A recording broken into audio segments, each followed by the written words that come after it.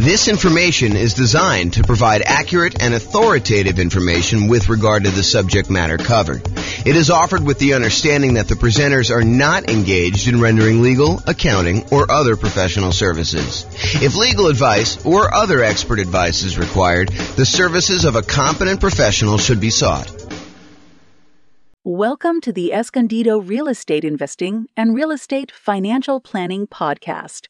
Learn all about investing in real estate in Escondido, California with a combination of real estate financial planning and modeling with numbers specific to Escondido, plus syndicated, more generalized recordings of live and pre-recorded real estate investing classes, not all of them specific to Escondido.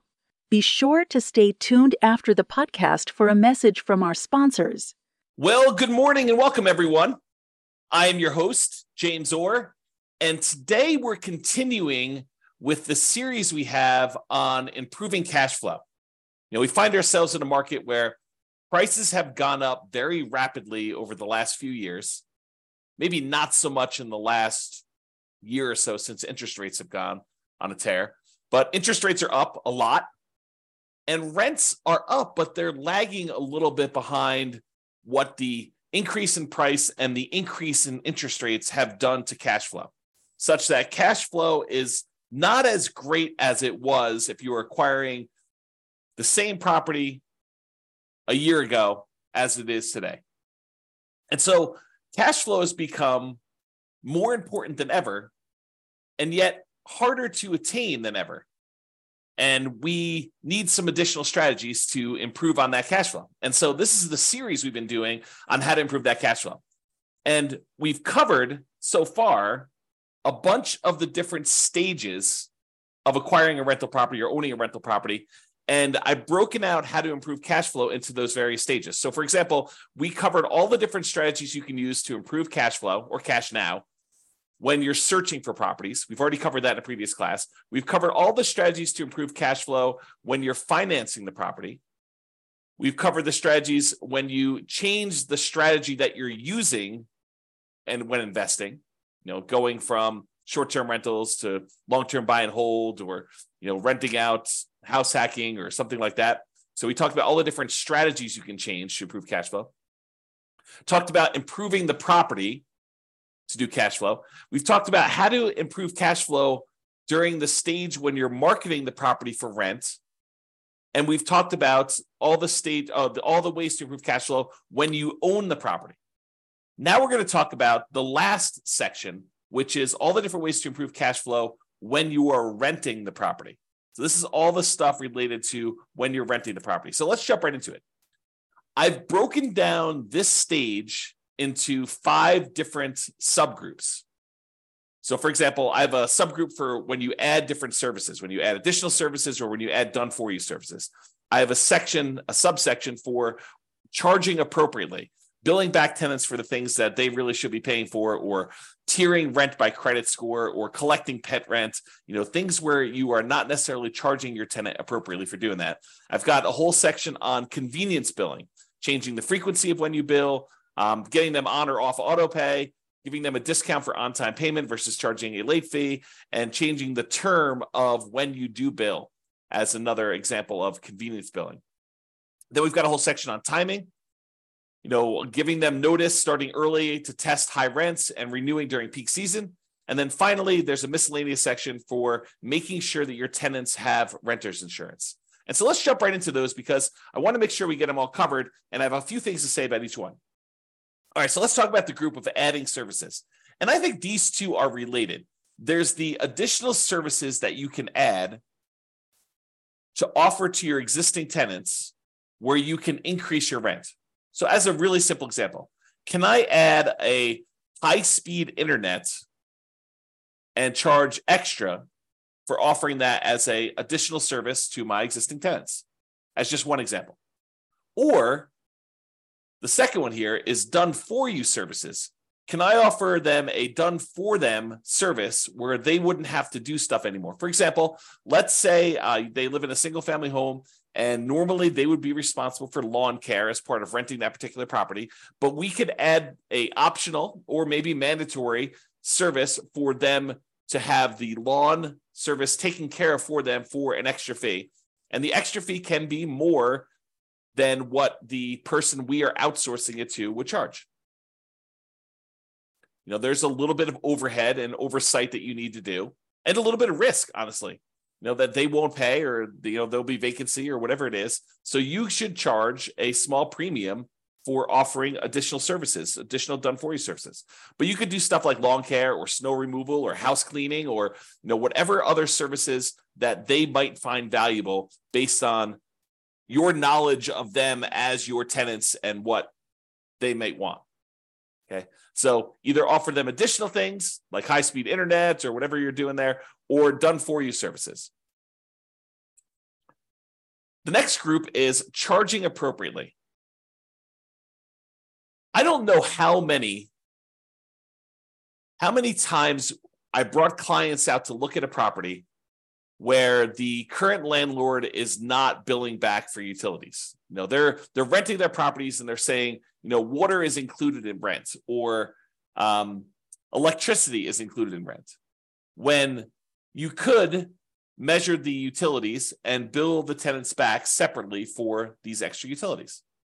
So if the clients of mine that are looking at these properties, they see that as a way to immediately get higher rents and increase the profitability of their properties. And so if you are one of those people that are not currently billing back for a utility that is being provided to your tenants, and you're sort of just lumping it in with rent, you may want to break that out separately and charge that back to them, bill back for the services. And these can be things like things that are already included in an HOA fee. So, for example, there are some neighborhoods around here where the homeowners association includes garbage pickup as part of the HOA fee.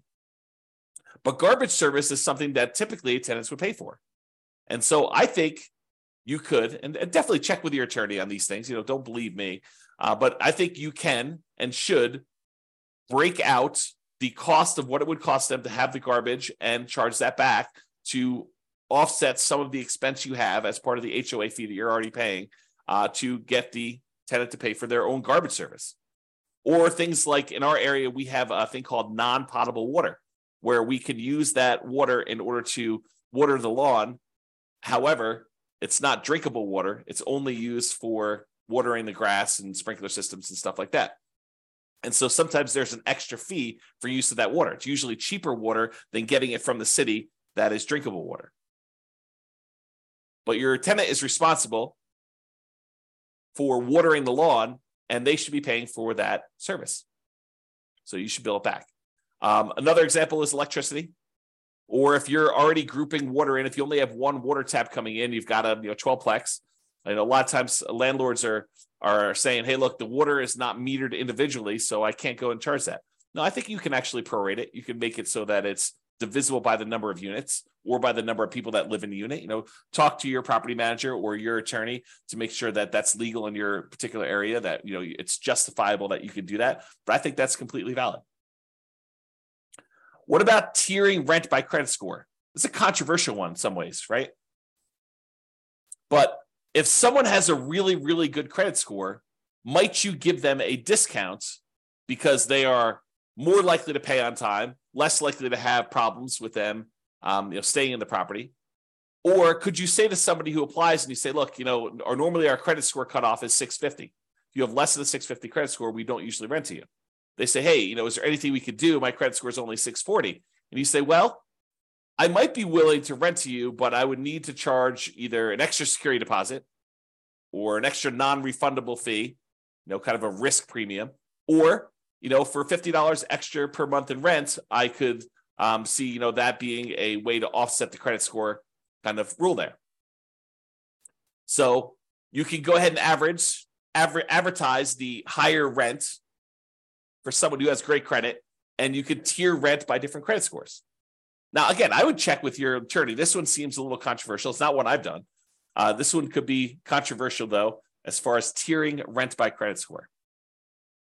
What about pet rent? If you allow pets, first of all, I should say this. I don't believe we as landlords can charge a fee large enough to cover the extra costs, the extra damage that we might see from a pet. I think the extra, whatever it is, $15, $25, $35, $50 a month that you might get for charging extra pet rent for a poorly behaved pet would nowhere near make up for the damage we would have if their pet does damage to the property. In fact, it may not even be covered by their full security deposit. So some people will charge pet rent or a non-refundable pet fee in exchange for them having pet, or both, some cases. Okay, so can you charge pet rent if someone has pets? Is another way to increase rent on a property. Let's talk about some convenience billing options. For example, some tenants get paid weekly or biweekly or monthly. And most landlords offer billing on a monthly basis. However, some tenants would prefer to be charged weekly for their rent. They'd prefer not to have, a really big amount coming out in the first of the month. They'd prefer to have, a certain amount coming out every Monday. And if you just think about it this way, let's say rent is $2,000 a month. And so $2,000 a month, normally if you charge monthly, you'd be collecting $2,000 times 12 or $24,000 a year in rent. But what if you offered the tenant an option? It's their option whether they want to do monthly or if they want to do this new strategy. And you offered to do $500 every week on Monday instead of $2,000 a month. Well, $500 a week, there are 52 weeks in the year. And if I have my calculator out here, let's pull up my calculator. So $500 times 52 weeks is $26,000. So instead of charging them $2,000 a month, you charge them $500 a week. They get the convenience of paying weekly if that's how they prefer to pay. And you actually end up increasing your rent by about $2,000 for the year, or you divide it by 12, about $166 more per month on average. If instead of doing that, you could do it also biweekly. You could say every 2 weeks, which is when they might get paid, 2 weeks on the Monday following the Friday payday, give them a chance to have the money hit the account and clear and everything else. And then on Monday, you auto pay for $1,000 instead of the $2,000 a month. Okay, so that's an option. What about auto pay? Auto pay could be considered a convenience. And so you could charge a small fee for auto pay. Or if you have problems collecting rent, maybe you say, hey, look, there's a convenience fee or a inconvenience fee of me having to manually accept your checks and process them. And sometimes they bounce or whatever it is. And so you could charge a fee for people not being on auto pay. Right. So you could go either way with that, depending on what is going on in your marketplace and with your particular properties as a way to increase income from the properties. And, some of these strategies, as I think about it, some of these strategies are ways to increase income, but some of them are just to be paid for the time you're spending doing things that you might not have from other tenants. Right, like if you had tenants that always paid on time, you wouldn't have to worry about charging them, for having to chase them down when their check bounces or they're late on their payment or whatever it is. So charging a fee for them manually paying instead of being on auto pay is really just recapturing some of the work you're already doing. It's being paid for the work you're already doing, extra work that you're already doing. That if they paid on time wouldn't be an issue. If they were on auto pay, wouldn't be an issue. Instead of having a late fee in your lease, some landlords prefer to offer a discount for on-time payment. So the way that this could work is, let's say rent, if you pay on time, is $2,000 a month. However, if you don't pay on time, it's a $50 or $100 late fee. Well, the alternative way to structure that is you advertise the property, and when they sign the lease says that the rent is $2,100 a month, not $2,000, but they have a $100 early pay or discount for on-time or early payment. So that if they pay before the first of the month, it's $2,000. If they pay after the first of the month, it's $2,100. So it's not a late fee. It then is, that's what the normal rent is. However, if they pay on time, they actually get a $100 a month discount. And the $100 discount amount is the amount that is probably what you would have charged for normal rent if they were going to pay on time. Okay. So instead of offering late payments, a fee for late fees, late payment fee, you give them a discount for on-time payments or early payments. What about term? We talked about this in another strategy, but can you change the term of the rental agreement? Are you going to rent to them by the day or by the week or by the month instead of doing a yearly lease? The biggest example, this most common example, is short-term or vacation rentals. Change the business model to be billing at different periods of time.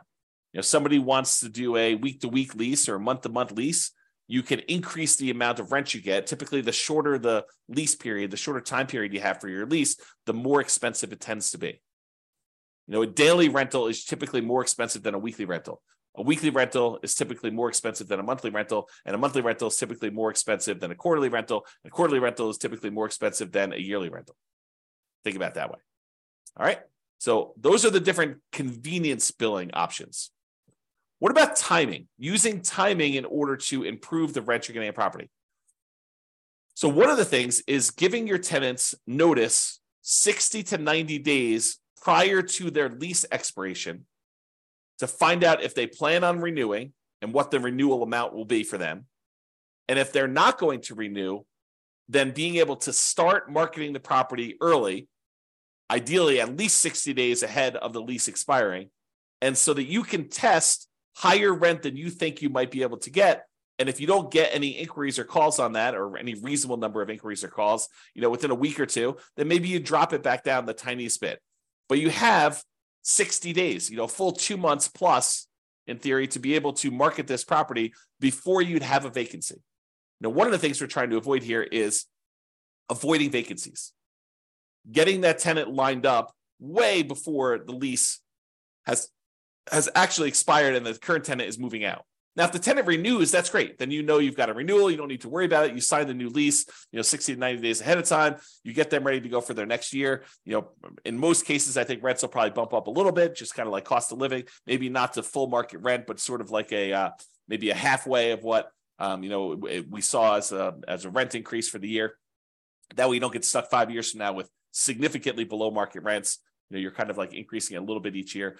But then if they decide not to renew, then you have this head start to be able to test high rent and test early and lower your rents if you're not getting the responses you need in order to get that property filled before it goes vacant. And then ideally, you want to be renewing in peak season. So schedule your leases to end during peak rental season. And that may be a little bit different depending on what market you're in. In our market here, it's probably in the springtime, kind of like spring to early summer, like May. So schedule your leases to end during peak rental seasons. You don't want a lease to end between Thanksgiving and Christmas in most cases. So what if you have a tenant that gets evicted and they happen to have the property vacated, right after Thanksgiving? Do you do a year lease from Thanksgiving? No, you do not. You market the property because it's vacant right now, but you tell them that the lease is either a short lease, like it's a 6-month lease to get them on cycle, or it's a long lease, it's an 18-month lease to get them on cycle. But you don't voluntarily put a year-long lease in place to have yourself be vacant again in Thanksgiving and Christmas. You're setting yourself up for failure. You're setting yourself up for below market rents if you're constantly having to market your property between that Thanksgiving and Christmas time. So you want to go and optimize your rent.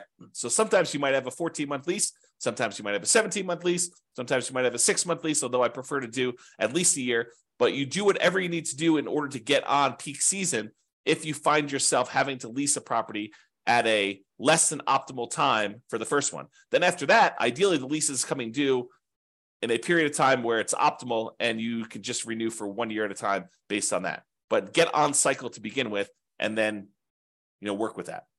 Okay. So those are all the things with timing, making sure the timing is in your favor for doing that.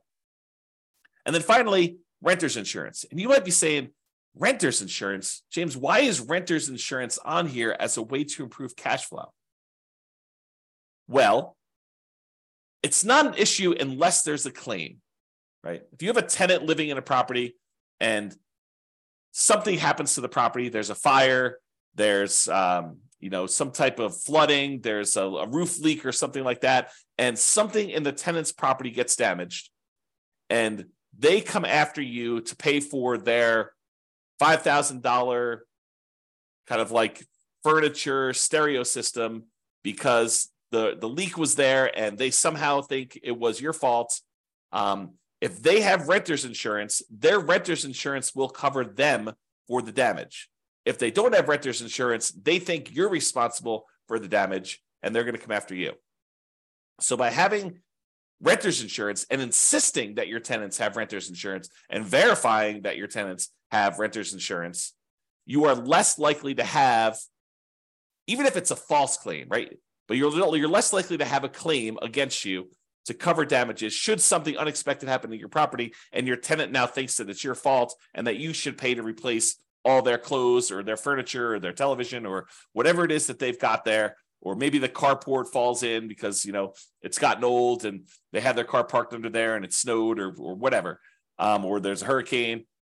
You want to get yourself out of these situations where you are responsible for the tenant's personal property because your insurance will cover the property, your property itself, the physical building.